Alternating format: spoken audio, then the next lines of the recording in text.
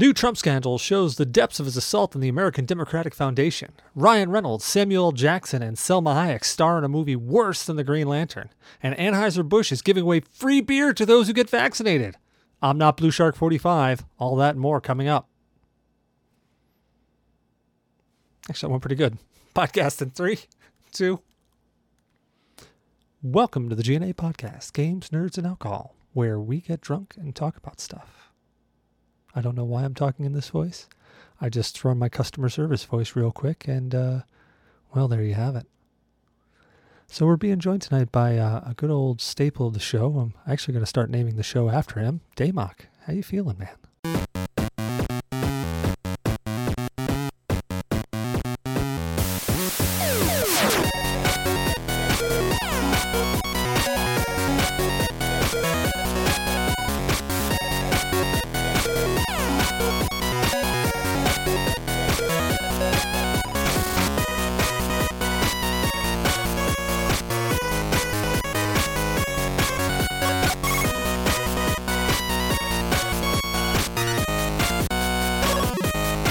Welcome to the G.N.A. podcast, Games, Nerds, and Alcohol, where we get drunk and talk about stuff. I don't know why I'm talking in this voice. I just threw on my customer service voice real quick, and, well, there you have it. So we're being joined tonight by a good old staple of the show. I'm actually going to start naming the show after him, Damok. How you feeling, man? Not too bad, Cecil. Honestly, it's pretty straightforward, man. How's everything over at your place? You know, I would be lying if I said it wasn't fantastic. It's pretty calm and quiet over here. Cool 78 degrees outside. Nice cruising altitude. I don't even know where I'm going with this. I really don't. Yeah, I mean, you were just talking craziness a second ago, and then all of a sudden you were like, yes, how can I help you? Okay, not a problem, sir. Let's go ahead and get this done. Sure, no, I understand. I can go ahead and take care of that for you. Not a problem, sir. Yes. Yeah. No, I understand. These technicians, these other guys, no, you don't ask for them. You ask for me every time you call. Yes, sir, I appreciate it. You have a wonderful day. Yeah, and it's my pleasure. Oh, man. It's been a hell of a week. Holy crap. I even had a day off this week, and it still was a hell of a week. Yeah, it's definitely been a fun week. Well, let's get on to the most important thing. And of course, for me, because it's not cheat day, the lamest thing. What is everybody drinking? And by everybody, Damok, what are you drinking? Because all I'm drinking is lemonade. And it's not even good lemonade. It's Crystal Light lemonade. I think I have to just quit the show now, dude. I hate Crystal Light with a fiery passion. Like, it's so awful. But me, I am drinking, well, let's see. I've been drinking since I got off work, and it's several hours past that. But mostly I've been sticking to Dogfish Head the Truth. That's not Dogfish Head. No. Flying Dog? Whatever. I've been drinking the Truth since work ended at 3. It's almost 8 now, so yeah. Damn. That's pretty much. Yeah, Jesus Christ. Yeah, I haven't been drinking anything at all. I've literally been drinking lemonade and water because I, for some weird reason, think I still need to be limiting my calorie intake. Who knows why, but still doing it. However, I did learn a very, very important fact very recently. If you attempt to do a handstand and you twist your wrist, do not attempt to do push-ups on that wrist until you're fully healed. Or you could learn a hard lesson like Moon did and be like, oh yeah, I broke my hand a couple months ago and I have like a bolt in my pinky and everything. Let me punch a punching bag and see if it's all healed up. Oh no, I broke the rest of my hand. Yeah. So actually, the worst part is that I'm actually in a brace currently because I literally, if I move my wrist at all in any direction, the pain is pretty damn bad. Last night. Why the fuck? Why? So I was trying to do a handstand because my lovely wife had me convinced that I could go do one. And she's like, yeah, I'll help you. I'll grab your legs. I'll make sure you don't go all the way over. I'm like, yeah, you know what? I've never actually had somebody offer to do that. So let me get this a shot, see what happens. And, I went up the first time and I didn't, I barely got 45-degree angle. And she's like, yeah, you got to give a little bit more kick off than that. I'm like, yeah, no shit, Sherlock. And, I gave another kick and I got my legs like 99% of the way up. And, as I did, you know how your hand bends backwards? Well, when you go to stand up, your hand bends backwards. Well, I locked my elbows thinking I needed to keep my arms completely straight. Well, the weight of me kept me going up and it rolled right on top of that wrist. And just like rolling your ankle, I just rolled right on that wrist. And, that arm, of course, as soon as that pain shot through, that arm buckled and I went collapsed to the ground. And I just sat there for a second. I said, I think I'm going to lay off on this for a little while. But then the best part, here's the best part of that story. And I hope somebody gets a laugh out of this other than me, because I've laughed hysterically at it. I did that over the weekend. It was about a week later. I go to do my workout, my normal workout. And I do minor lifting, nothing crazy, just really minor lifting stuff. And I asked at the end of it, I was like, all right, well, I'm going to finish off with some push-ups, just do X number sets of push-ups, figuring that I would just go like 15 push-ups, 3 sets, something like that, or 20 push-ups, 3 sets, something easy, something quick. So I asked my daughter, I said, hey kid, give me a random number. So she gives me 43. Like, all right. So I knock out 43 push-ups. I'm feeling pretty good with myself. I've never actually been able to do more than about 35-ish, maybe 40 push-ups in a whole workout. So I got knocked out 43. I'm feeling pretty good at myself. I'm not ex-military. I've never really done push-ups all that much except for gym class. And then it was like, hey, do 10 push-ups and we're done.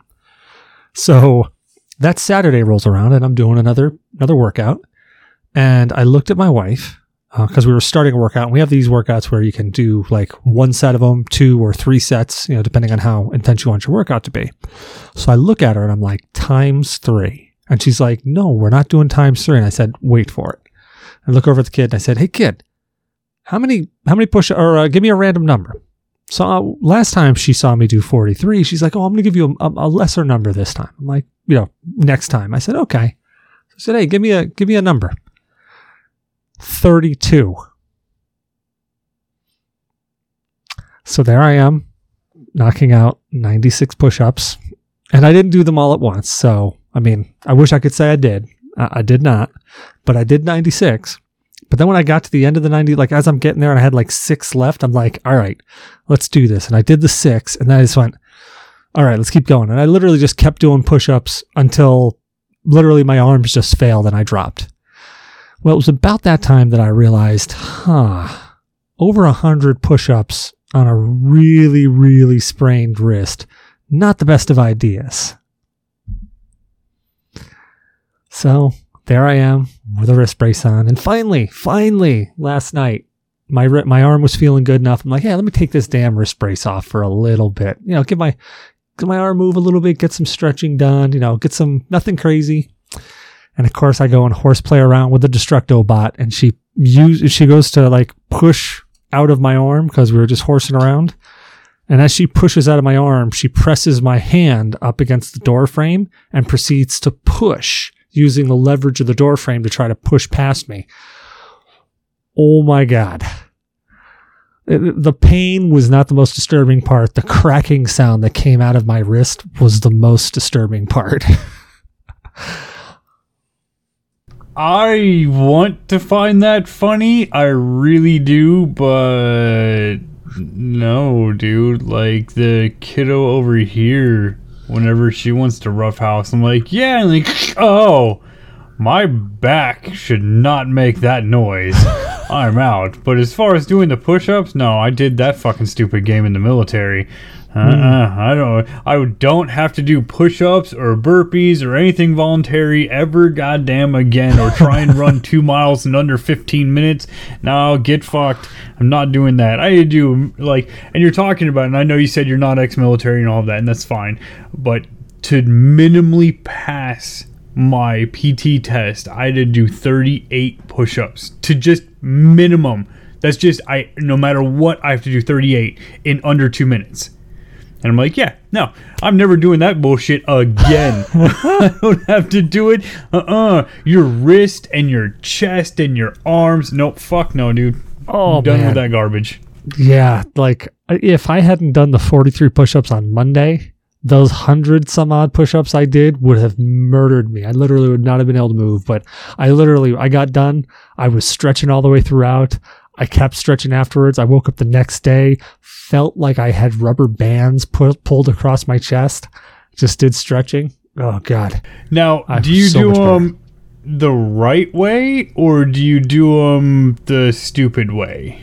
Are you talking about basically doing a plank with your chin up, go down, come up?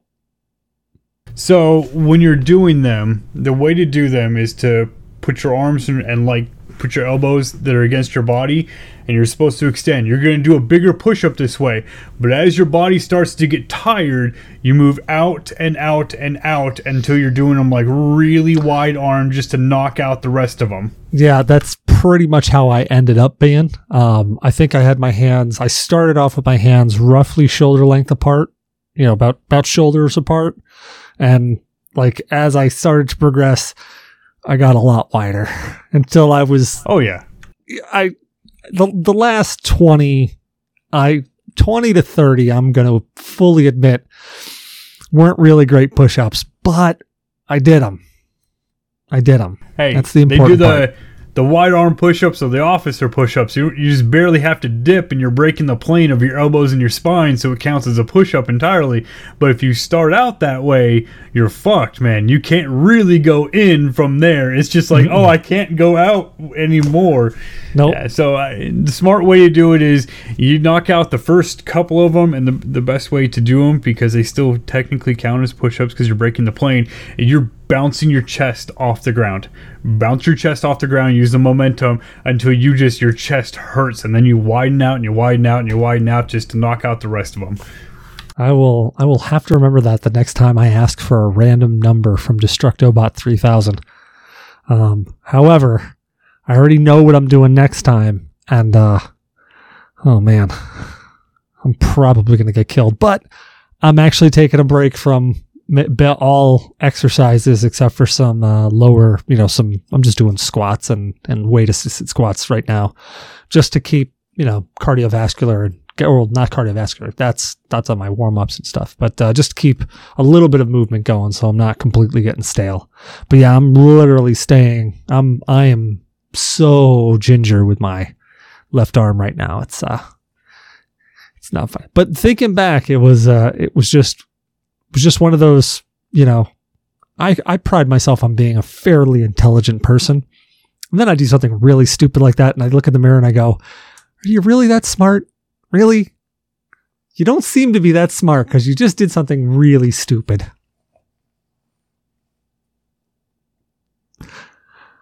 Well, anyways, on to the next segment, State O Games. State of Games is where we talk about what we've been playing for the past week, or we pontificate on how we feel gaming is just in general today. And say, Damok, why don't you go ahead? What do you got? No, I'm going to go ahead and roll this right back over to you, because all you said was you were drinking water and lemonade and Crystal Light lemonade, so it's not even real lemonade, it's fucking just piss from the poorest village in Ethiopia. But yeah, I'm going to roll it over to you, man. Let's see if you can redeem yourself by some games. So I have, except for the game that I started playing tonight for like the 30 minutes before the show, because I saw it was free it's free weekend for Fallout 76. So a bunch of people have been playing it. A bunch of people I know had played it and said it was, it was buggy, but it was okay. I'm a huge Fallout fan from the original one that came out in 94 or 95, the isometric view. I was even following all the way through Van Buren, where I was like really excited. So when Bethesda picked it up and made Fallout 3, of course I dove right into that like a kid in a candy store. But I played for about 30 minutes of that. I also was playing, and I'm not even going to try to name it. I'm hoping that you're going to be able to enunciate it correctly for me. It's a fun little tile game. Donka Monk Funky something. I can't even say it. Dorformantic? I'm going to go with that. Dorfomantic. It's a fun little tile game. Damok actually turned me on to it. He found it when going through something on Steam and just found this cutesy little game. Which I thought I was like, well, I could go for a nice old chill game. And it's a little puzzler. It's you've got I think are they pentagons? Sectagons? What are they? Hexagons, maybe? Are they hexagons? They have 8 sides? You're going to make me fire up the game. I think it's 8 sides. It's all good. So you've got a generic shape that looks kind of like a hexagon. No, 6. It's 6 sides. And you've got a different... basically, you got to connect the edges. And you connect the edges to make like forests or towns or roads or rivers or, whatever. You make whatever those things are. And as you start building out and you build out and you build out, you get like quests that each one of them have to do. And, sometimes you have to have 6 gold places, or you have to have, 8 railroads or something like that. And as you do that, you get more tiles that you can drop out.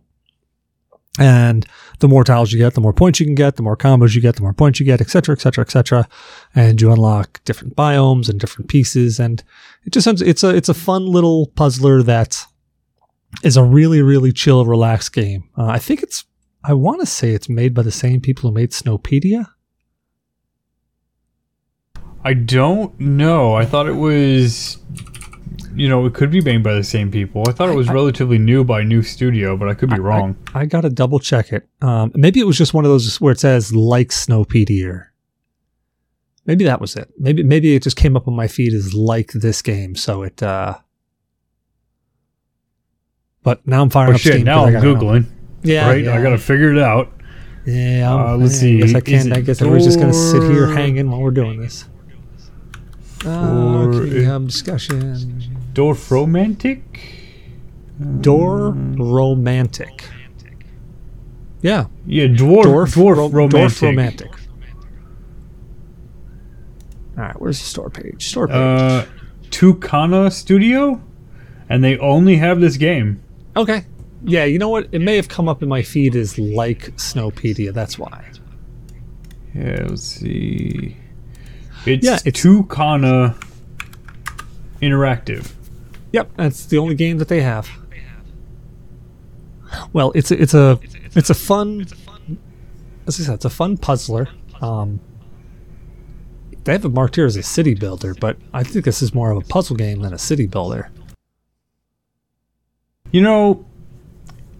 From the videos that I've watched of it, it absolutely is going to transform into the city builder. The tiles won't be as crazy right now, or maybe they still will be. I don't know. Dude, the game is fun as fuck. Yeah, it is. It's really just it's silly fun. It's just relaxing. It's not. There's not like any competitiveness about it. I mean, there is, because you're getting points and then you start posting them in Discord, and then somebody's talking about not getting 10K, and you're like, as soon as I get out of work, I'm going to start playing this and break 10K before them. And then they're like, hey, I broke 10K. And I'm like, holy fuck, aren't you supposed to be working? And I'm like, oh yeah, he's government, I forgot. Anywho. Yeah, I'm not government, but it's all good. I can take a 30-minute break. Yeah, that's what I did. I actually just I have an hour-long break for lunch from where I work, so I get the opportunity to play a whole bunch of stuff. What else have I been playing? No, it actually works out pretty well. I mean, you still so you have 7.5 hour days, and an hour for lunch, but you're still there. You're there for 8.5 hours, if that makes any sense. So it's like you work for 7.5 hours and you have an hour lunch, but you're still there. Like, you can't just bail out at 7.5 hours. You got to be there for your shift. What else have I been playing? Yeah. I played some Battlefront 2. the old school, like 2005 Battlefront 2 with Vintage on his birthday earlier this week. I just finished the new XCOM Enemy Unknown game. I gotta do Enemy Within now and see how that goes. I was playing it's an interesting game called Her Story. So it's basically like you're at a crime investigation lab and you've got a bunch of interviews that you're watching and you've got to search keywords, and the keywords will bring up videos of this woman giving interviews.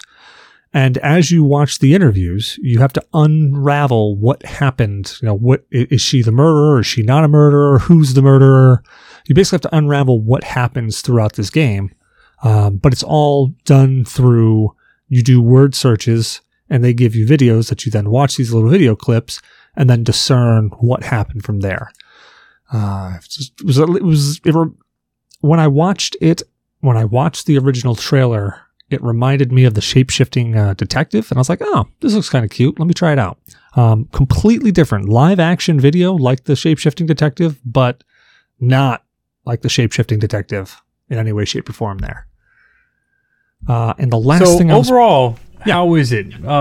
I have seen that before, and I've looked at it, and I'm like, but when they start adding live-action video stuff, it reminds me too much of the old, like, SWAT video games back in the 90s. How is it with the live action video? So the live action isn't bad. Her acting is actually okay by comparative, especially compared to like those SWAT games. The acting is actually good compared to those. There's really the gameplay in it. It's not a traditional, I'm using my mouse and keyboard to do something in the game. You really are just searching different keywords and then watching the videos, discerning different words that she says in the videos to search more videos. So basically it's like the old Miss style in that sense, where you had to keep a pad and pen next to you and you jot down, oh shit, she said this. Like in the one video, what you of course search, the first word you search is automatically put in for you, murder. And when you search murder, you get 4 videos. And in the videos, she's talking about different things like, why am I here? All this stuff. Then she'll start saying keywords, and you got to jot down those keywords. And when you search those keywords, you get more videos. The problem is that the number of videos you get are limited. So if you use a keyword that has 17 videos, they only give you 4 or 5 videos out of that you can watch. And they're the first videos, however it organizes them. But you watch these little clips, and usually they're anywhere from 5 seconds to 30 seconds long. And you watch these little clips to try to get more information about what happens. It's interesting. It's if you like it's a puzzle game in the sense, but if you like those kind of whodunit or figuring out games, okay, what actually happened here? It's an interesting little game in that sense. I would put it probably worth about the $5 to $10 range if it's, I don't even know how much it actually costs on Steam. I got it so long ago.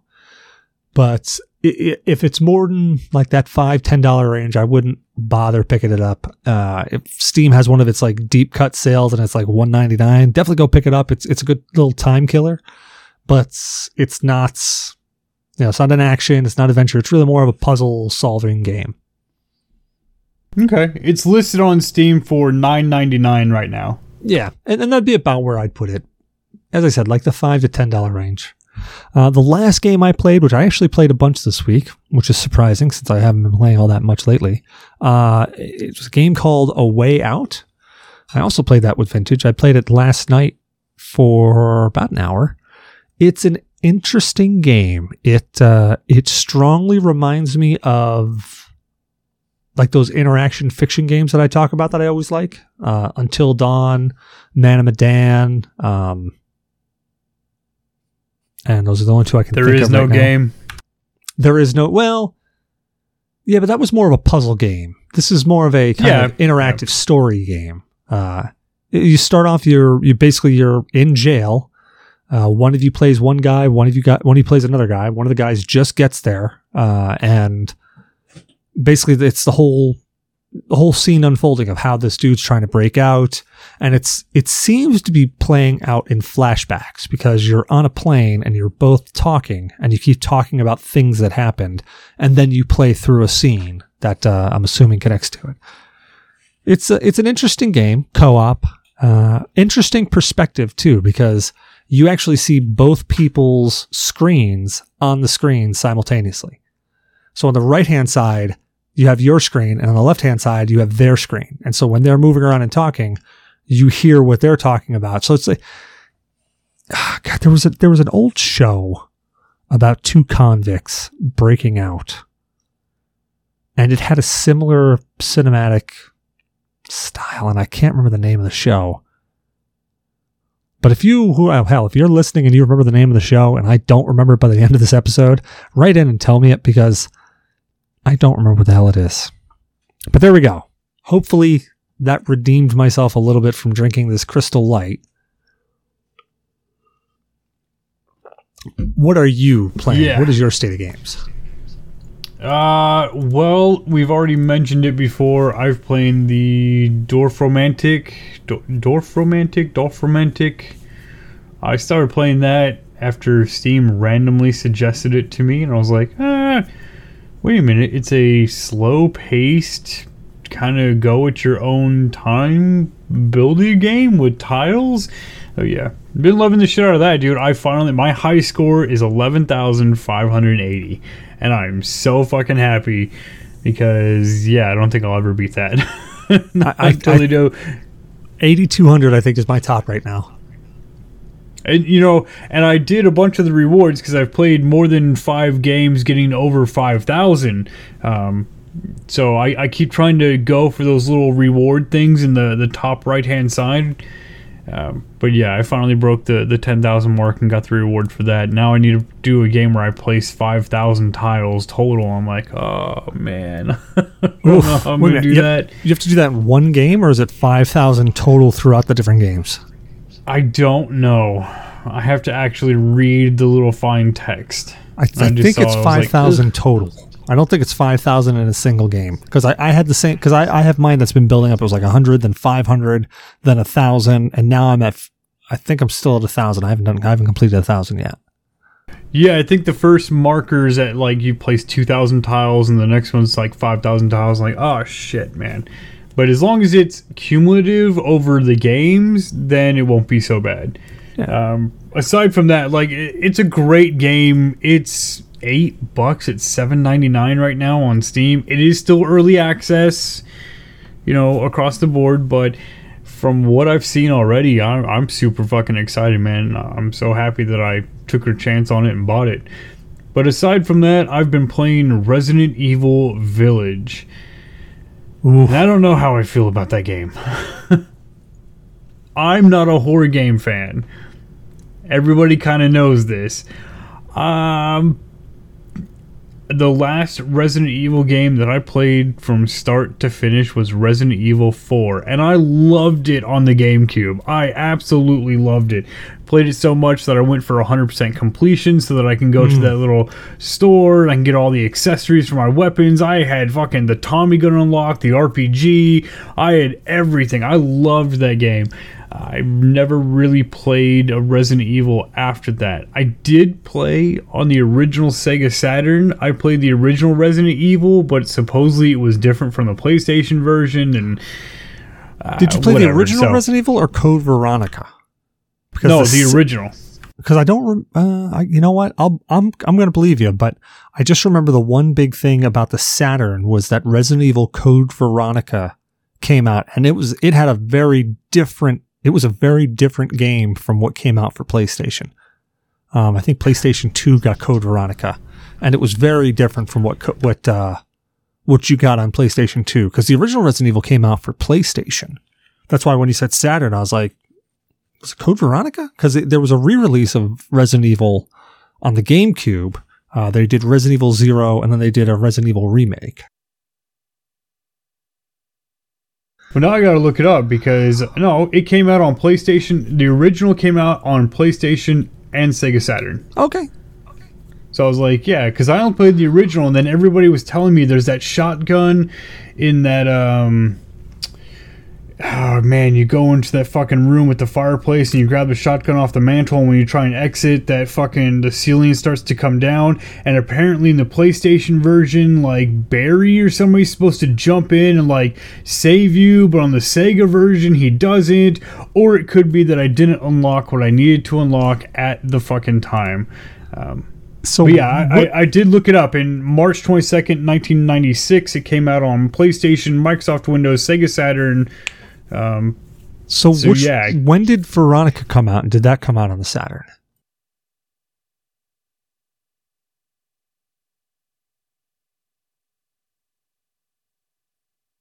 You're making me look shit up. Resident Evil Code Veronica was PlayStation 2 Dreamcast.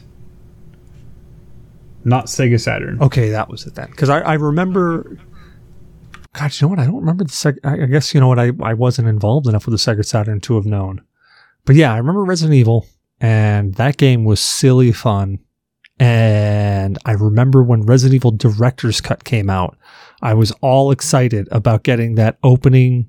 the opening FMV, you know, with a really, really bad acting. Supposedly we were going to get the full version of that, but at the last second they cut it so that you only got the original version that came out with the PlayStation. So the whole game they changed around, and all they did for the director's cut, and I do an air quote, was they changed around the placement of things. It was like it was kind of like those ROMs where they just completely move all the stuff around in Zelda, and you just got to go and pick the stuff up in random locations. It was like that, only it was Resident Evil. It was really disappointing. It wasn't until the Resident Evil remake came out where all those scratch my head things of like, well, why is what there should be something here. There's nothing here, but there's just the way the map is designed. It looks like there's supposed to be something here, and there never was. But when they did the Resident Evil remake, they had all those things, and I'm like, that's what was supposed to be there. I knew there was supposed to be something there. Like the okay, so looking at it, right, the original Resident Evil came out in 1996, right? And it was only on PlayStation, and then in April of 1997, Resident Evil came out for the Sega Saturn. That's okay. Yeah, so it was a year later, but it did come out. And then you're looking at Veronica. Veronica launched on the Dreamcast in 2000 and then went to PlayStation after that. But it was Sega Dreamcast that got Veronica first. Yeah. But the Sega Saturn got the original Resident Evil a year after it had launched on PlayStation. Yeah, and supposedly Veronica was way different, and I say different, way better on the Dreamcast than it was for the PlayStation. I only ever played it on PlayStation, so... I mean, let's be honest, the Dreamcast was a better system across the board. It was just that Sega fucked up a lot and did not really take advantage of everything they put in that console. It really was such a great machine, and it just, if they had done better with just across the board with that console, Sega would be the people we're talking about now instead of Sony. Oh, yeah. I mean, Sony had money to throw at the PlayStation, but Sega was the name. That's why I had the Saturn instead of the PlayStation, because I was like, Sony's making a fucking entertainment console? Like, nah, I'm going to go with Sega because the Genesis was amazing. The fucking Sega CD was amazing. Yeah, I'm going to stay with Sega. I went with the PlayStation. I said I went with the PlayStation. I convinced my brother to get a PlayStation or to ask for it.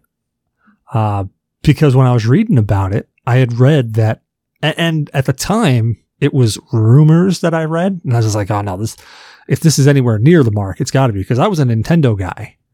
We had the original Nintendo, and I had a Super Nintendo, and I played so many games for the Super Nintendo. Now, I will admit, the Genesis had really great games, but I feel that there were more good games on the Super Nintendo than there was for Genesis. That's not to say that that's not me saying that, it's not, it's just I had more exposure to the Super Nintendo, so that's where I had a majority of my experience with. But like Phantasy You're Star, comparing two great consoles, the Genesis and the Super Nintendo. Regardless of which route you took, you had a wonderful time. They were two great consoles at the time.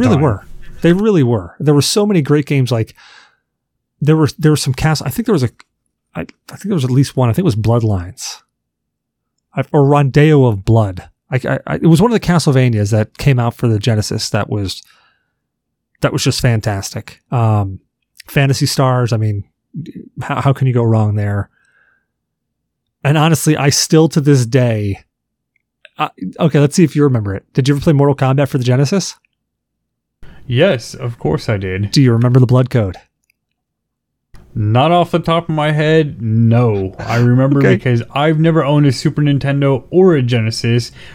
My family was a little bit more poor at the time, and I had to go to friends' houses to play. So I never owned a Genesis. All my two of my friends owned Genesis, and I didn't. I had a Super Nintendo. But I still remember the Mortal Kombat blood code. And it's the wildest thing because it's like the Konami code. You just, for some reason, I don't forget it. But the Mortal Kombat code is ABACABB. And it's just one of those weird things that I always remember. That's right. Yeah, because it had a C button in there. The Genesis had a C button. I was like, okay, because it has 6 buttons. Yeah. No, that was... Damn, dude. I remember playing it. I remember punching in the code, but we had a notepad with the shit written down so that we could do the fatalities and all that kind of stuff. But yeah. Do you remember Time Killers? Yes. Dude. Yes, I do. That game and not the PlayStation Time Killers. I'm talking about the Genesis era Time Killers. It was an arcade game, and I think it came to Genesis or Sega CD, one of the two. But it was a 2D side scroller, but it was, in my opinion, better than Mortal Kombat because you could literally dismember your opponent during the match.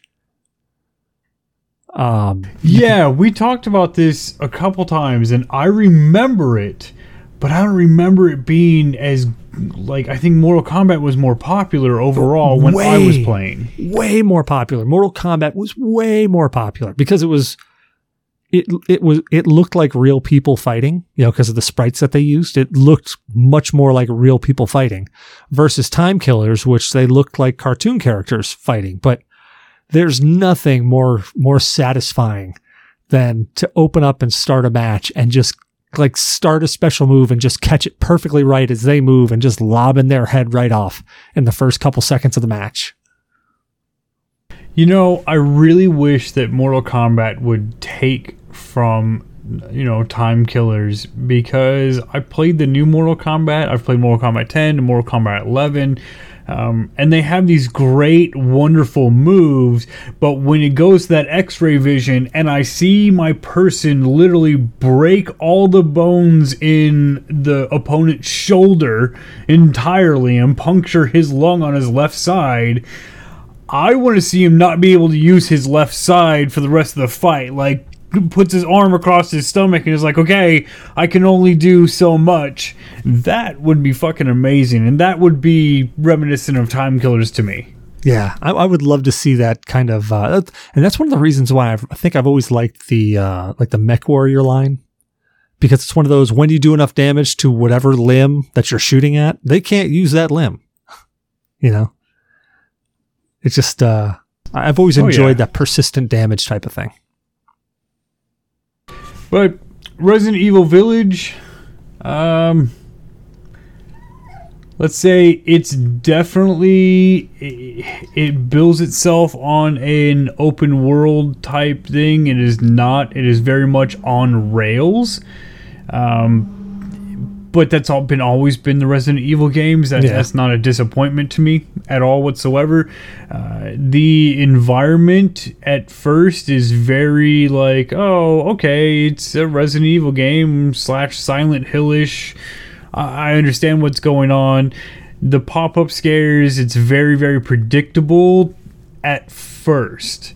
The further I got into it, the more I went, wait, what? That's not, how the fuck are they gonna do that? Oh, that bitch is supposed to be walking around this area just randomly stalking me, waiting for me, and I need to fucking juke her to get around shit and do stuff, because I'm sitting here hiding in a room going, wait a minute, man, I gotta backtrack and mentally think about, am I screwing something up? Do I have to fight her? Do I have to fight this? What do I have to do here? No, you're just supposed to run around because they're just gonna stalk you no matter what. And there's really, really good puzzle solving stuff in there that I was very happy and very excited to see, that stumped me for a while, that I almost looked up a guide and I was like, oh, I can't understand how to get past the part.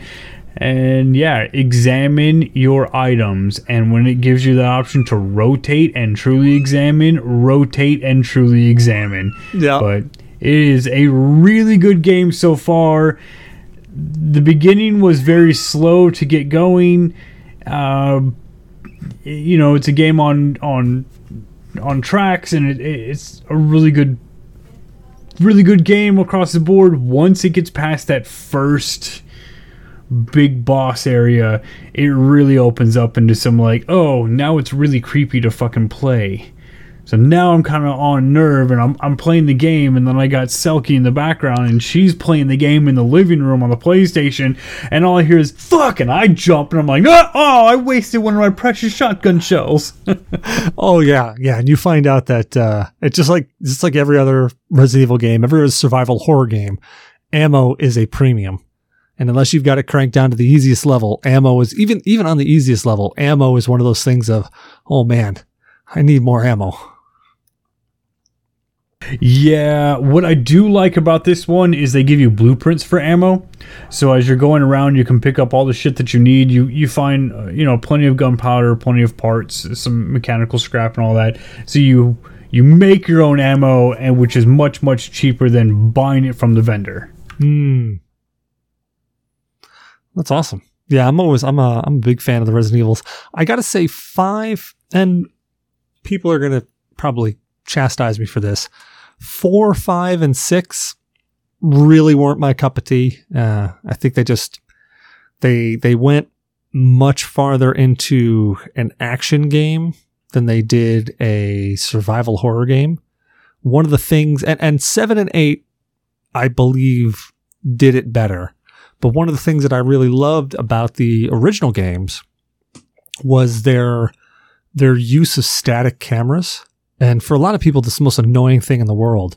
But I think you can really set a scene with a static camera better than you can, a full 360 view where you're looking over your shoulder or something. But I will say, with Resident Evil 7 and Resident Evil 8, they did nail that ability, because they've gone from making levels. I'll use that term, making levels, to making a world. The atmosphere of everything around you in 7 and 8 is just so much more terrifying than pretty much anything in 4, 5, or 6, in my opinion. Like 4 was a little bit more spooky. I would say out of 4, 5, and 6, 4 was definitely the best of those. 5 and 6 were really just action games. And they really, I think they just started jumping down that line of trying to make cooperative multiplayer games. Like they were trying to get on that multiplayer bandwagon, and it was fun. Don't get me wrong. I enjoyed the games. I played them. I had fun with them, but they didn't feel like a Resident Evil game to me. They felt much more like I was playing an action game. I can see that. I didn't play 5 or 6. I also didn't play 2 or 3 or Veronica. I played the original on Sega Saturn, and I never got very far in it. It was a good game, but I'm going to tell you right now, when it came out, it scared the fuck out of me, especially that first scene when you meet the zombie and it's hunched over and it's that video clip and and then you have that static fucking camera that you're talking about, and you're swinging wildly trying to line up your fucking gunfire and backing down the hallway so it doesn't eat you. Yeah, that was great. I loved the first game. I never got far enough I did watch a couple of my friends play it on PlayStation, and they got almost towards the end. But yeah, the only other game I've played of Resident Evil, while I have seen 2 and 3, I've seen 4, 5, and 6, I've played 4 all the way through, and I don't know how I loved the tank controls, but I think we didn't have any other options at the time, so I dealt with it. Yeah, Resident Evil 4 is my favorite personally because it's the only one I've beat all the way through. But yeah, I went back, I purchased it on Steam like a month ago, installed it and tried to play it and went, oh no, it's tank controls. I don't think I can actually play this. So I wasted $30 on a game that I probably won't ever play, sadly, unless there's a mod to open up the controls to make it better. But yeah, I liked 4. And I think that it held the creepy suspense across the way.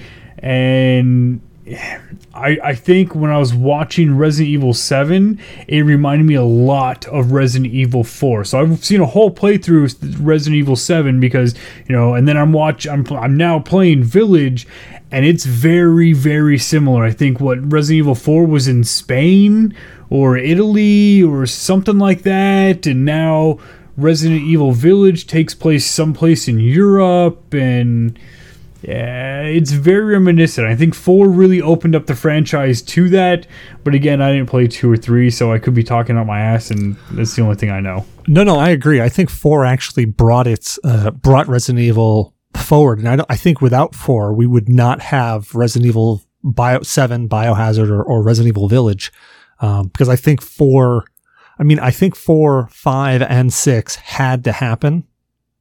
It's just they started deviating so hardcore, and I think they were just trying to follow the fans, but then all of a sudden the fans realized we don't really like this. It's that fucking playtest trailer that everybody wanted to see. Like, oh no, that's the game we want, and Resident Evil is the closest you're going to get to it. Mm-hmm. Now I got to ask a question. In the first Resident Evil, you talk about that the original zombie ripping off Kenneth's head. Did you play through the spot where you first meet the dogs? Oh yeah, and they're in the damn hallway and they chase you down? Yeah. No, I got that far. I never got the shotgun in the game. I got all the way through the main-ish area and I could never figure out how to get the shotgun, and I was lost without the shotgun because I could not get through the guarding gate or something without it, and dude, it's been so long. I remember sitting on I had a waterbed, man. I would be sitting on my waterbed playing the original Resident Evil, like, just okay, but it has to be in daylight because I'm not playing this game at night because it's scary as fuck. Even though it's like cheesy as fuck, it was still scary. I don't give a shit. And that's what I like about the original Resident Evil movie. I don't like any of the follow-ups. I think the original captured everything from the game, and it didn't follow the game entirely. Fine, whatever the fuck, I don't care. I really had a good job with really, really great job with the movie overall. It felt like playing the original game. It was suspenseful. The music, the score was right. The scenes were right. It was claustrophobic. Yeah. Yes, it was very claustrophobic. Yeah, because that was the one thing I really enjoyed about the first game, was that it gave you that tight claustrophobic feel. Even when you're in, like you'd get a reprieve when you got into that main hallway and it's big, it's huge, and you're like, oh, okay, I can sit here for a second. It's okay, I can sit here calmly, nothing's going to get me. But then you go into the hallways and it tightens it right down again. And that was one of the things that, again, I think the like 4, 5, and 6, they started breaking out of that claustrophobia and like kind of opened it up. And that's the part that that's where I think they lost me. It was like Silent Hill. Silent Hill just kept that claustrophobic feel and kept that angst going. But yeah, I agree with you 100%. I will say, playing Resident Evil 8, it reminds me a lot of Resident Evil 4, where yes, I understand what you're saying, where they took away a lot of the claustrophobic. It's still very much on a track. Mm-hmm. So it still has it's the illusion that it's open, but when enemies are attacking you, you're definitely funneling them through a certain way.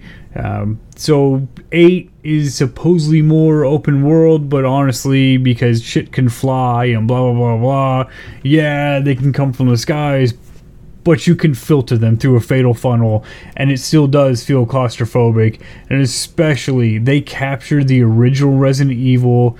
And I'm not trying to ruin anything, because I know you haven't played it. Everybody knows you go into a mansion. Mm-hmm. Right? Oh, yeah. Right, so... yeah, that mansion is claustrophobic as shit, and that had my heart racing. I play games sitting back like this. I was playing Resident Evil right up with my fucking nose in the screen, like, okay, I gotta get past this shit. I don't know where it's gonna be. I was having a good time, and I haven't had a game like that in quite a while. So, if you haven't played it, I highly recommend it. I bought the deluxe edition so that I can have the little fucking doohickeys on my weapons because, you know, I'm an asshole, so it is what it is. Right. But yeah, I've been playing Resident Evil Village because Selkie was playing it, and yeah, dude, it's a good fucking game. Yeah, Capcom deserves money on that one. I agree. Did you get a cat rubbing up against you in a tense scene yet? There's a cat that rubs against me? No, like you're sitting there playing and all of a sudden an actual cat comes up and like rubs on your leg, makes you shit your pants. Oh, fuck me, dude. I was in a chase scene, which the game has plenty from the beginning, right? You're being chased a lot in this game. I was in a chase scene and I am nose up to the monitor, just like sweating. I got the volume up and everything sounds great. And then I hear the door slam behind me. And I could have sworn that it was a door in the mansion, but I felt the gust of wind behind me. I smacked the whole fucking keyboard, just fumbling for the escape key. And I didn't yell at Selkie, but I was like, "Oh my god, you scared the fuck out of me!" Like, yeah. So the cats have not rubbed on me while I'm playing the game yet. I'm not playing that game when it's dark. I know a little bit better than that. I'm not a big horror game fan to begin with, because I'll be like, son of a bitch, and I'll think about it all night. But yeah, I have had some good scares where I'm just like, yeah. And the worst part is when I'm playing and she's playing in the living room, I'll be like, I'll get to a situation that's really tense, and she'll be like, God fucking damn it. And I'll be like, oh shit, what do you mean? Like, and she's like, yeah, this fucking thing, this thing eats me all the time. And I'm like, fuck, man, I'm trying to play too. Hold on, I gotta turn up my volume. It's a bad idea. Well, if these two gave you any enjoyment, you should check out the Resident Evil 2 remake. Capcom did a fantastic job on recreating that, but with modern controls, much more modern graphics, and really, they did a good job on that game. It's not first person, it is third person, but they do a good job with it. Well, I think it's not an exact true remake, but they did a very good job. Even I dabbled in it a little bit, only because of how well they did with it and how well the fanfare was like, no, this is so damn true to the original. So I own it, and I've only played like 10 minutes of it.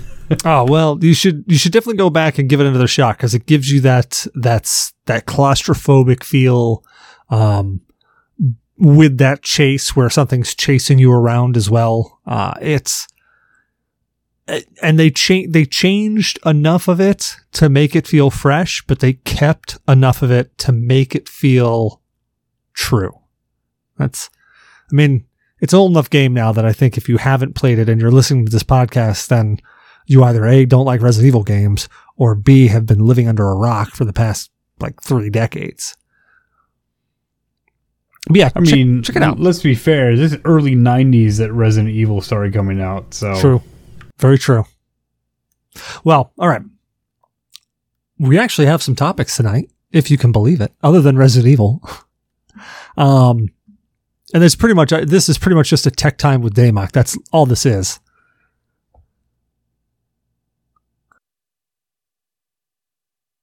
I don't know about that one. So the first thing that came up was not too long ago, they released information, and I think it was June 6th was its release date. I might be wrong. but I think that was when it was supposed to be coming out. But they released the GeForce RTX 3080 Ti, their new flagship card. Which, if you're listening to this and you've got one, you are awesome. Congratulations to you. Hopefully, you did not pay the $2,000 markup that scalpers have been putting out there. Hopefully, you got it for MSRP. Chances are you didn't, but if you did, bravo, sir or ma'am. Good on you. Wait, what's that MSRP? $1,300? Oh, okay. Yeah. That's the worst part. Is that is it 1,300 or is what's?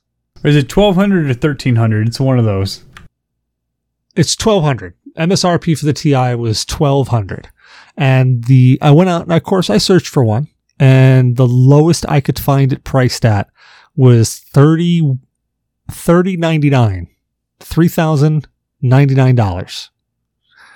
And I looked at it and I went, I can build a pretty bitchin' whole computer for $3,100. Not right now, you can't.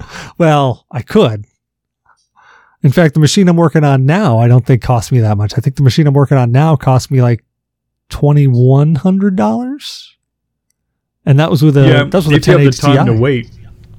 Yeah, but that's if you have the time to wait right now, because getting a processor is, well, okay. I will say that you can buy Intel.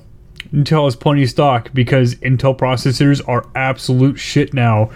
And AMD is selling out. They have all the stock watches, and they're like, technically you get 9 more frames with the Intel processor, but they're like, you can do more with the AMD processor. And so now you can't get an AMD processor, which is the one that you want.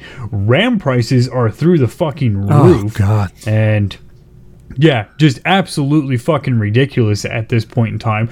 Oh, and good luck finding a motherboard, because every fucking goddamn person decided, hey, we're going to cut down on these people buying our graphics cards with bots if we bundle our motherboards with the graphics cards and the RAM. So now you're overpaying for the bundle to begin with, but now you're also competing with the bot, so you can't get a good motherboard, you can't get a good CPU, RAM prices, you can buy RAM for 3 times the amount it's worth, and you can't get a graphics card. Yeah, which is so frustrating, because when you just want to put a machine together and you're like, all right, I want to put something together, I want to hit 60 frames. I just want to hit 60 frames in the current games, and that shouldn't be that hard to do. But holy hell.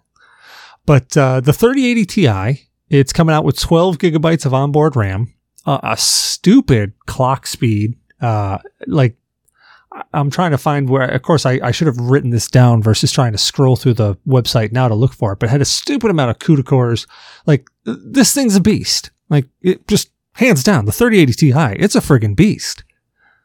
The 3080 is a beast to begin with. To slap on the Ti is absolutely going to make it significant. We knew the Ti was coming.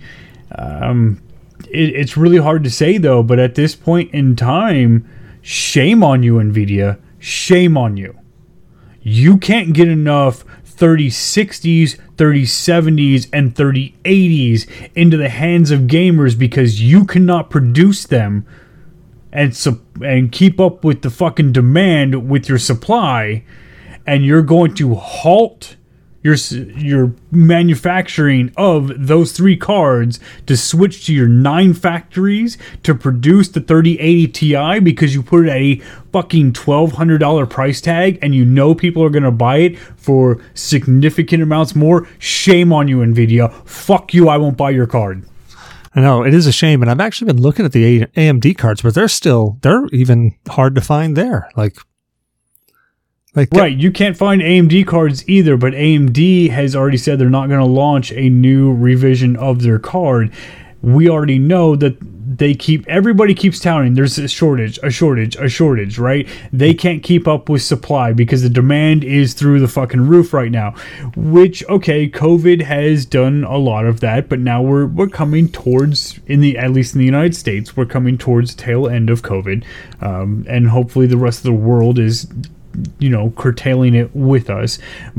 But to launch a new graphics card when everybody else, like, okay, so look at Sony. Sony's about to launch a new PlayStation 5, and they're calling it the PlayStation 5 Plus already. It may have some upgraded hardware, but they're trying to slim it down so that they can reduce manufacturing time and just get it out there in mass. And that's what Sony's been advertising. They're not trying to make it better than the original PlayStation 5. They're trying to shrink it down so they can actually make more of them and get it out there.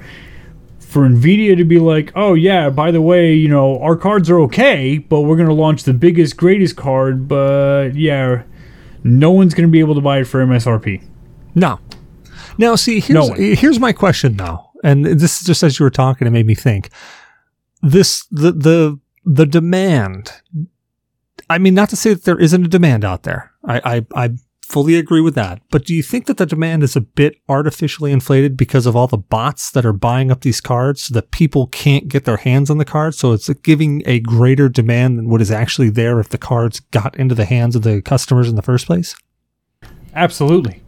There is zero doubt in my mind that the demand is absolutely artificial. I understand that the supply is lower because of COVID, right? And everything like that. And I understand that. But the demand on it has... The discussion about computers and PCs becoming more mainstream due to COVID, a lot, like the PC industry experienced a giant boom with a big shortage of supplies. You know, less workers, they're pumping out less shit. More people are buying PCs from home. And that was the crazy articles that were coming up going, wow, the PC industry, people are buying and buying and buying. And there are more home PCs now than there ever have been. You have the broadband initiatives. Trump tried to do a broadband initiative. Biden's doing a big broadband. He wants it to every home because everybody now has computers because of the pandemic type deal. Elon Musk is launching the Starlink for half price, but that may have only been a 1 week deal type special. They're all trying to get in there and get it done because more people have computers in the household. As far as high-end gaming computers, like a $1,200 graphics card or even an $800 graphics card is absolutely artificially inflated because that's not the market. It's never been the market. The $400 to $600 graphics cards, at $600 being the high end for people, has always been the market. Yeah, and when the whole bit mining or cryptocurrency mining thing inflated them, even started that whole big inflation, and then the pandemic rolls around, those bots are just gobbling them up. It's painfully sad that there are so many people out there like this boom for PCs could be literally a revolution for PC gaming in general, and not enough people can really get their hands on stuff. Now, the one thing I will say is there are things like Shadow Play and GeForce Now that can kind of supplement that, but that interest would have really had to have started years ago for it to really be a proper supplement for what's going on now. I just don't think that enough people either A, know about it, the technology is mature enough, or maybe a combination of the above, or some other things I'm not even thinking of. But there's just there was a great opportunity for, and it still may come. It just might be delayed, and that's probably what it is. It's probably just delayed anything else. But there could have been a huge, kind of uprising with PC gaming in general.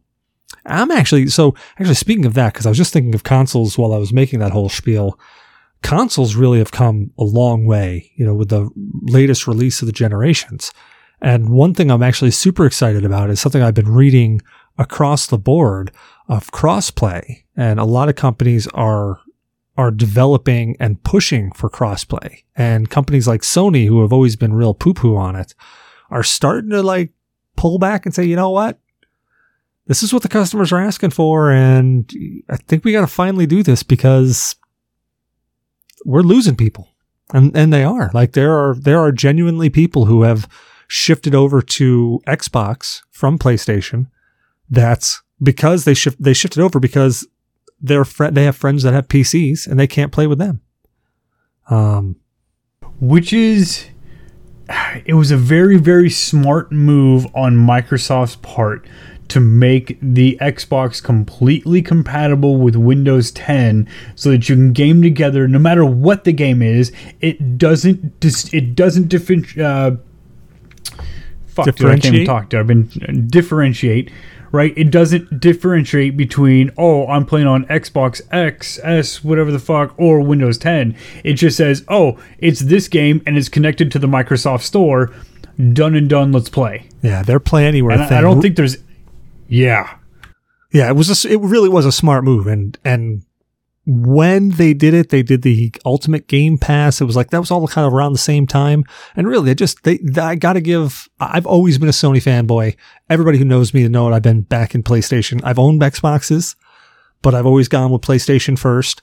This console era, I actually think the first one I'm going to be focusing on, and not just because of the supply demand thing, that's just been crazy, but I think I might actually focus on getting an Xbox this time around, only because you really have more opportunity to play with more people. And Sony's been opening up a little bit more, which has been nice. See, I think Microsoft did a wonderful, wonderful thing, but for me, they shot themselves in the foot in a certain way. I now have a PlayStation 5, and I did not want a PlayStation 5. I wanted to get the new Xbox. I was very gung-ho about the new Xbox. But then reading more and more and more about it, I already have I don't have a high-end PC, but I have a decent gaming rig and all of that. Well, all the Xbox games are on PC. So now I have Xbox's library on my PC. The kids aren't super interested in the shit that's on Xbox. They're going to play the games with their friends anyways, and they were more interested in the PlayStation games because they had a lot more of that fucking backwards compatibility, all those PlayStation 4 games that they were really interested in that look amazing on PlayStation 5. When I bought it, I now, I have, obviously there are so many Windows fucking 10 computers in my house, laptops to desktops to all of that Microsoft gets its money off of me. But when it came to the console market, after taking a deep dive and a deep look into it, the PlayStation was the only way to go. No, I do still like the PlayStation.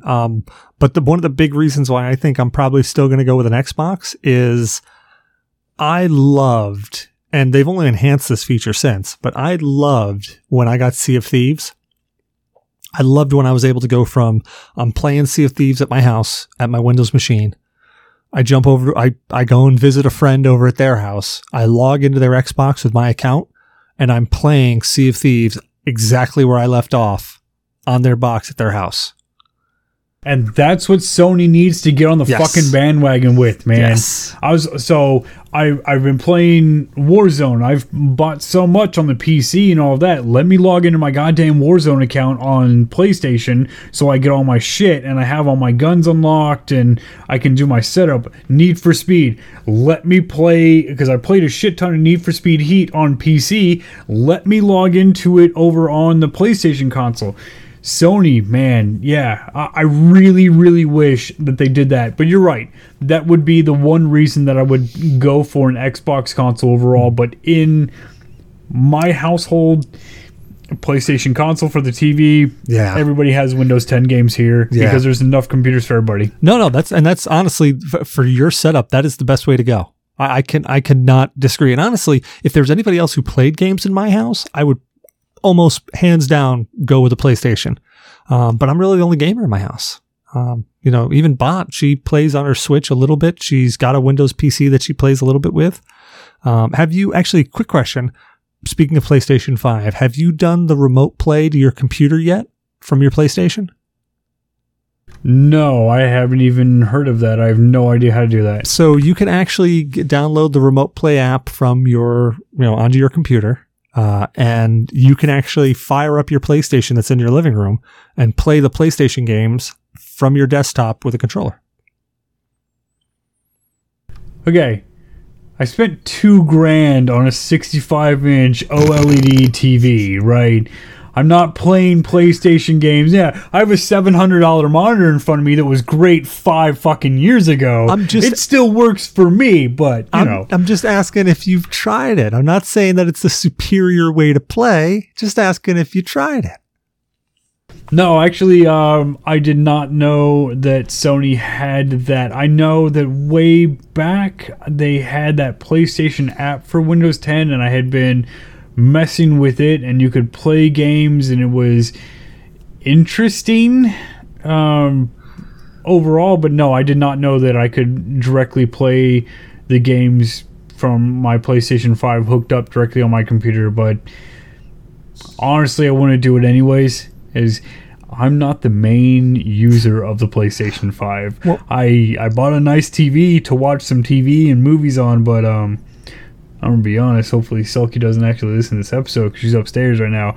I don't get to use that TV at all. The girls have completely taken it over. Well, you know, I say this because not only can you remote play from your computer, the PlayStation 5, but they could also remote play to a computer so that frees up the TV for you to, I don't know, watch stuff on. Just, you know, hey, I'm throwing that out there. I'm just gonna lob that over the fence. Just, you know, let's deal with that. But yeah, it's not gonna be the same because they've hooked up. Wow, and I know that the Xbox console probably has the exact same features overall, but plugging headphones into the controller so that they can do that, and then they don't have to use the TV sound to do anything. Yep. Or now the PlayStation 5 is Bluetooth, so you can use the Bluetooth headphones, so you don't have to plug them into the controller. Flightless Artist had a very interesting experience, and now we all know where the mute button is on the PS5 controllers, and we know when it's muted and when it's not now. So all the controllers in the household are now muted, but she was playing a Call of Duty game like Call of Duty Black Ops 3 or something, and I had no idea there was a built-in microphone to the controller. She had no idea there was a built-in microphone to the controller. And that little funny button, mutes it and unmutes it. And she's just going through talking all of this shit. Like some 12-year-old fucking boy, like, yeah, she's talking shit like, this is fucking stupid. She's talking to people in the house, and like, she's like, man, why do these people keep referencing shit? Yeah, because it's a microphone that is built into the controllers. I don't know if PlayStation 4 had that, because I didn't have, well, so. We have them, but yeah. It has a speaker in it. I know it had a speaker. I didn't know it had, I don't think it had a mic. That's awesome, though. Dude, yeah, you don't have to get fucking extra hardware for the microphone. It's built in the damn controller. So she's talking shit, playing this game, and people are talking shit back to her, and she's so confused. I can see that in my mind's eye. Well, if for some reason you do actually try that out, I'm just curious if they, if the input lag has increased, decreased, if it's noticeable to you. Just one of those curiosity things of, geez, if you have used it, I'm curious on how it works now with such a massively powerful machine compared to the PlayStation 4. Okay, I will have to look into it, and then we can run a couple tests. I can try it over 5 gigahertz. I'll try it over the 2.4, but honestly, because it's PlayStation and their fucking store sucks, I have to use everything to download stuff. It's hardwired into my, I use Cat 6 cable directly into my fucking fiber line to use Cat. So use Hardline. I'm curious. Give it the best effort you possibly, best setup that you possibly can. I'm just curious on how it plays and how it reacts, because you actually have the remote play feature where you can actually take your laptop, or, well, it used to be a Vita that you would use, but you could take your laptop away and actually remote in from outside of your network as well, as long as you port forward it over. Yeah, no, I'm not doing that. That doesn't sound like it's a fucking safe idea in any way, shape, or form. Oh, boy.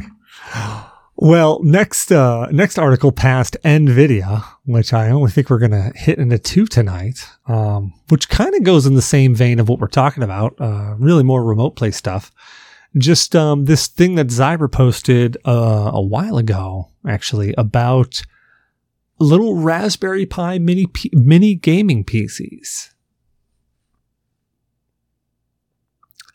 And it was, how do you feel about that? You're a Raspberry Pi owner. I'm a Raspberry Pi owner. So I've actually used, I've got several Raspberry Pis. In fact, I've got, one that I've got geared up as a, with a touchscreen on it that I'm actually retrofitting as a, thermostat. I was going to actually use this to be my Steam Link, and I was just going to have it have a couple of buttons on it so that it would just have like some basic controls on it, and I would just tap it to turn on Steam Link onto the monitor that was connected to it. But I found that there was a limitation on driving two monitors off of this at the same time when one of them's a touchscreen. Really weird thing. Maybe they'll figure out drivers around it, but the issue is that I can only have one screen going simultaneously with the touchscreen drivers. I couldn't have both screens going.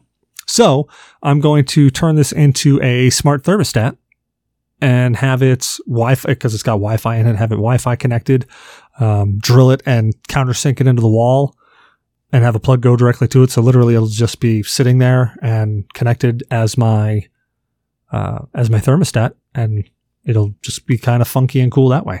I've got another one here. I followed your lead and have a Pi hole over here. And I've actually used Raspberry Pis before at my workplace to make little terminals, little dumb terminals, really, just to be able to connect to another machine, fire up a remote connection, and do a bunch of stuff. I actually had one set up in a server room as basically as a console. It was an IP console, basically. And it would connect in and run. I could basically just, with a couple of clicks, boom, I'm into whatever server I'm running. And I was using Raritan dongles. It was actually a pretty sweet friggin' setup that I did. But I've used them for all sorts of things. So as a gaming PC, I was surprised it hadn't come earlier. And I think we had actually talked about this at one point in time of literally being able to turn anything into a gaming PC with streaming gaming now, like with things like Stadia or NVIDIA GeForce Now. Now, I don't think it was possible before the Raspberry Pi 3B Plus, right? Because now we're on Raspberry Pi 4, but Raspberry Pi 1 and 2 and the original 3, I don't think could do the rendering of video fast enough. The CPU architecture just didn't allow for it. But now you're looking at, and especially the Raspberry Pi 4, it can decode 4K content and can be your own fucking Plex server if you slap a hard drive into it, and you can stream it to your 4K TV with zero hiccups. I have the Raspberry Pi. I set it up to do my Pi hole, then I wiped it, and then the kids want me to make a smart mirror out of it, but I'm not going to do that because, wow, it's awesome. I really, really want one, but at the same time, I got to do way too much work to get that going. So unfortunately, it's just kind of sitting there. I need to replace I'm lazy. Truth be told, I'm just fucking lazy. I need to replace the laptop that's my current Pi hole with an actual fucking Raspberry Pi to make the Pi hole. But yeah, I've just been too lazy to do it because it's working, and I'm like, it's effort to change things. But no, gaming on it, I know that when I was looking it up a year ago when Raspberry Pi 4 just came out, everybody was talking about, hey, this can be a legitimate substitute to a desktop PC as far as, using these apps, but you have to use like Office 365 or Google Docs or something like that. You can't run them directly off the Pi. You're going to run a big cloud environment overall, but it is absolutely capable of doing it. And yeah, turning it into a gaming PC, I only see that happening with GeForce Now, Stadia, that kind of stuff. Super low-end games. Like, it would have to be super low-end games if not utilizing GeForce Now or Stadia or something like that. Oh, yeah. Like, okay, so if you're talking about maybe how Zyber would take it, Zyber would want to run ROMs across the board. right? And he wants to run the older games. Then yes, even the first or second or third Raspberry Pi will be able to do that just fine. It's a RetroPie. Yeah, exactly. Whatever. And that's fantastic. You can absolutely do that, and that would be fucking amazing, period. But yeah, as far as modern gaming, it's got to be through a third party. Yeah, absolutely. And just as a quick disclaimer, no, we do not support here at G.N.A. downloading illegal ROMs and using them for your own facilities. However, if you are legally able to use that ROM, making a RetroPie and using it to play your legal ROMs are absolutely fantastic because it really does a great job emulating. I've played on several RetroPies that people have had, including Zyber, and the emulation that they do, it nails it on there. It gives you so many great things and so many extra features that you would think they would build into games now, like save states and stuff like that. But I guess they just don't. I actually have seen it, now that I say that, I think I have seen it on some of the Nintendo Store games that you can download from them. Yeah, the Switch has come a long way, and they've really embraced their own ROM type deal. Yeah. But yeah, and no, never condoning downloading illegal ROMs. That's why I mentioned Zyber specifically, because he owns every fucking game known to man. I've seen his damn closet of games, and his third closet, and his ninth closet full of fucking games. Yeah, he's on the up and up. Between him and Microbrew, I mean, they probably have every game that was released before 1999. Yeah, it's pretty wild. No, but I mean, I agree. I think unless it's going with like a third party thing. But this guy, from what I'm looking at, he's running games like he had Grand Theft Auto, it looked like Vice City going on it, which I'm pretty sure is on PC now. I don't think. Vice City's been on PC. Yeah, I don't think he was emulating it, but it was a really cool little setup, and it's a cheap way to get a hold of to get a gaming system going. And the whole rig itself that he's got there is about the size of a Coke can. Like it's super, super tiny. Now I did see, so I saw the article real quick, but I didn't see the video. He has a Linus Tech Tips sticker slapped on. That's an LTT sticker slapped on there. So I'm wondering if that's an actual Linus build, and somebody else was just, blah, blah, blah, and I got this working on it, or if it's, somebody that just, I got this working, and I like Linus, by the way, here's a sticker. It could be column A, a little bit of column B. But, who knows? No, it's pretty bitchin' to see people.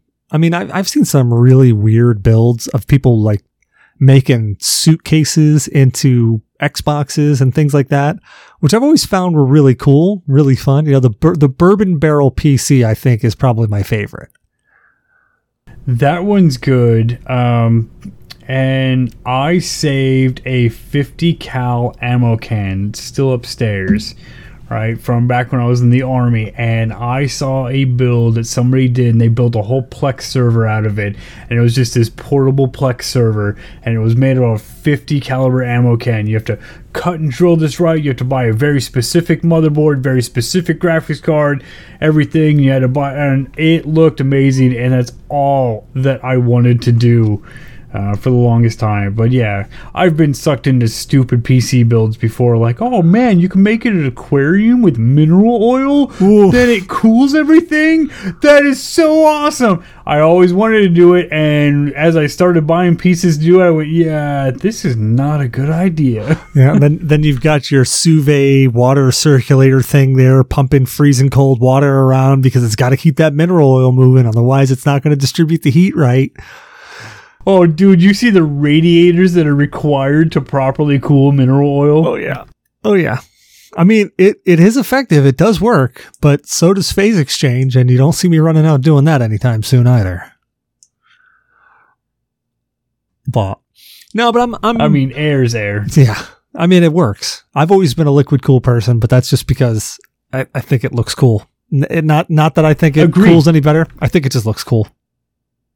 And so that's the big thing. Now they're showing that air cooling is better than liquid cooling over temperature. But if you actually paid the time and the detail to snip the tubes, I like those really like straight tubes. Yeah, that like everybody does. You're like, oh, those look so fucking badass. Like, I don't care that it's 4 degrees hotter than if it was on air. It looks amazing. That's one that I'm like, yeah, it's in the middle of the living room so everybody can look at it. Yeah. Yeah. I've done some closed loops. I actually did one closed loop with 1/2-inch pipe. Like 1/2-inch pipe all the way across for everything. Even the water block on the CPU was 1/2-inch pipe going into it. That thing, I don't even remember the pumps I had on this thing, but I actually had to add a second pump because the one pump just couldn't, like, it physically could not move that much fluid fast enough. So I added a second pump in line to finally get the fluid moving. Cause you know, you get the little fluid flow indicator thing that you put in line and it just spins and lets you know that there's fluid actually moving. Well, I'm sitting there staring at that thing and it's just like barely turning. I put the second, and you know, my temperatures weren't any better than I had with air cooling at all. But then when I threw that second pump on there finally and the second radiator, all of a sudden, like, I couldn't get the thing to like get hot, like no matter what the hell I did, but it was pushing so much fluid, like an ungodly amount of fluid. I literally had a reservoir bigger than this friggin' cup for all the fluid because it would start going and the fluid level would go bloop and then boop, start working its way back up. And then as soon as I like would kick it in and you'd hear the radiator fan like really kick on, which would kick on the pump even more, bloop, bloop. And it was a funny thing to watch. Plus it was total asshole, all 100%, because I had it illuminated with black lights and it was blacklight reactive fluid and clear tubing. God, I felt like such a putz, but man, it looked cool. Oh man, see, I've always loved the look of water cooling. It's fucking amazing. It's just not as efficient as it could be, unfortunately. Nope. But yeah, it looked amazing. And if I could actually sit down and do it, and if I had the time and the money and the effort to really pipe out everything and be like, okay, this is my build and it's not changing. I can never add to this build because it fucks everything up.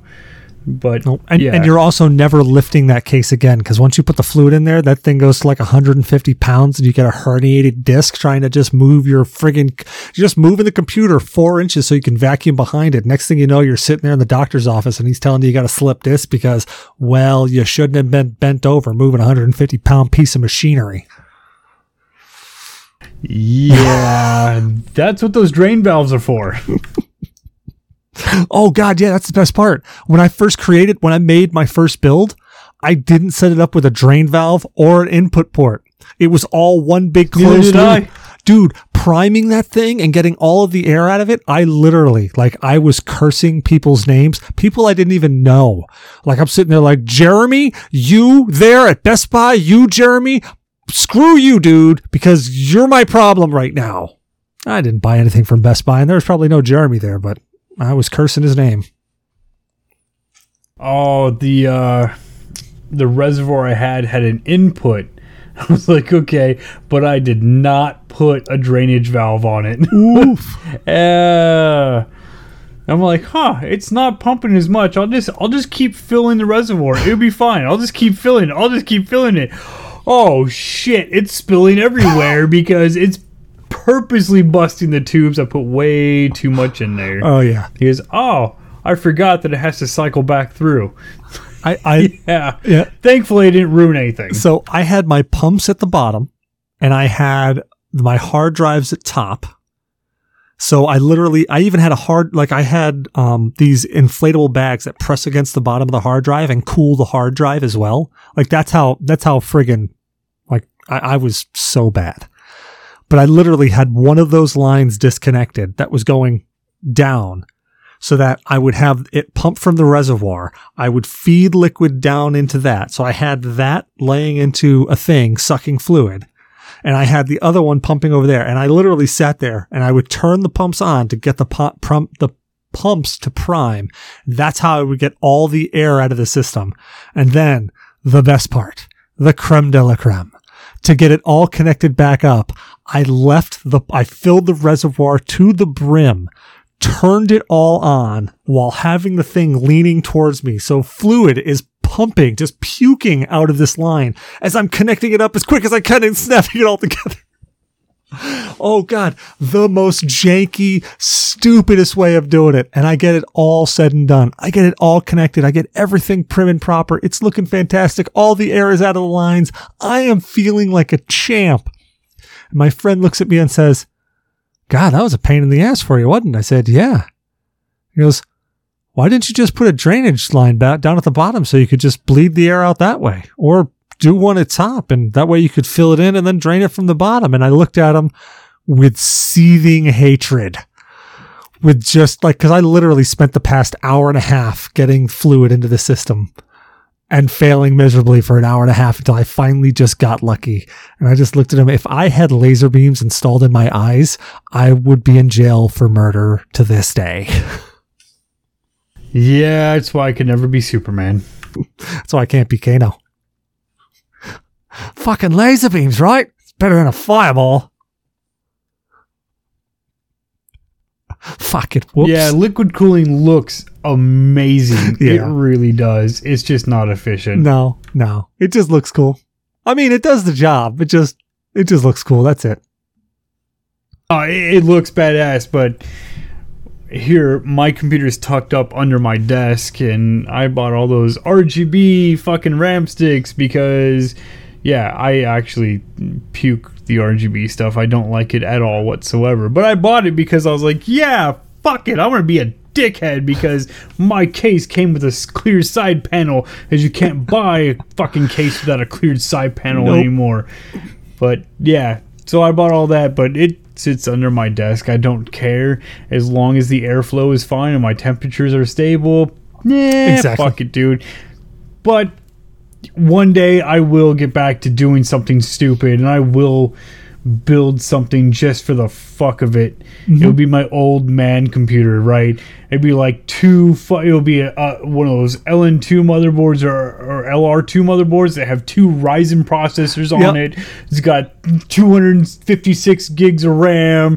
It'll be nothing but a fucking workstation. It won't even play a game. You're like, I get 9 frames a second playing Minecraft. What the fuck? Yeah, I was gonna say I'll have 2 of the most fancy Threadrippers like just packed in there with some weird custom closed loop with like dual reservoirs, dual radiators, that when you turn the friggin' machine on, the lights are going to dim because it's got an 18,000 watt power supply in it. Why? I don't know why, but it's got it. But you know what I'm going to do? I'm also going to mount it to the wall so everybody can see the intricate fucking piping that is done and be like, wow, what is that? Be like, yeah, I can definitely get to my Facebook and I can post my old memes on here. Yeah. That's going to be it. Yep. And it can run Minesweeper. No. It will run 4,000 instances of Minesweeper in one window, and I've got 48 windows open. Yep, exactly. It's the only thing it can do. It can't run 3 tabs of Google Chrome simultaneously, but those Minesweepers, it'll have every goddamn one open. God. Man, I read a really good fucking study about Minesweeper and Solitaire and why they were included in Windows to begin with. I'm interested. So we will have to touch on that at a different podcast. Yeah, I can see that. It's it's short and sweet, but it's interesting. It is. It is an interesting story. Well, actually, you know what? On that note, where can people find you at, man? I exclusively troll the G.N.A. Discord. Unfortunately, I've been in Thoughts and Shots Discord as well, and I don't think that went over really well. I'm ashamed to fucking listen to that episode's coming up. But yeah, you can always find me in the in the G.N.A. Discord, maybe in the Thoughts and Shots Discord. I actually got to get over there and get one of those pillows because you see this bed all disheveled behind me. A little Thoughts and Shots pillow back there right next to a G.N.A. pillow. I think would look really, really nice. There you go, man. I got a nice Thoughts and Shots t-shirt. Nice.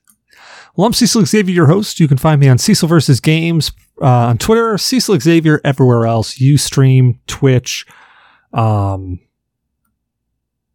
Facebook, Grindr, wherever the hell else you're looking for me. I'm on Discords. I'm in Thoughts and Shots Discords, TPCs, Battle Sloths. I'm in Lynchers. I am in Microbrews. I'm in Ultra Super Mega. I'm pretty much everywhere. I'm even over in Vintage's Hangout, which he hasn't been on the show in a while. I gotta beat that man into submission and get him on the show again. I did do the one-off with him, which was fun. The D&D one-off. But yeah, so we hope you enjoyed the show. Don't forget to rate, review, and subscribe. Reviews and subscriptions help other people find the show, because more subscriptions, the more people look, it bumps us top of the list, blah, blah, blah, yakety schmacky. But anyways, if you want other people to listen to us, go ahead and give us a review.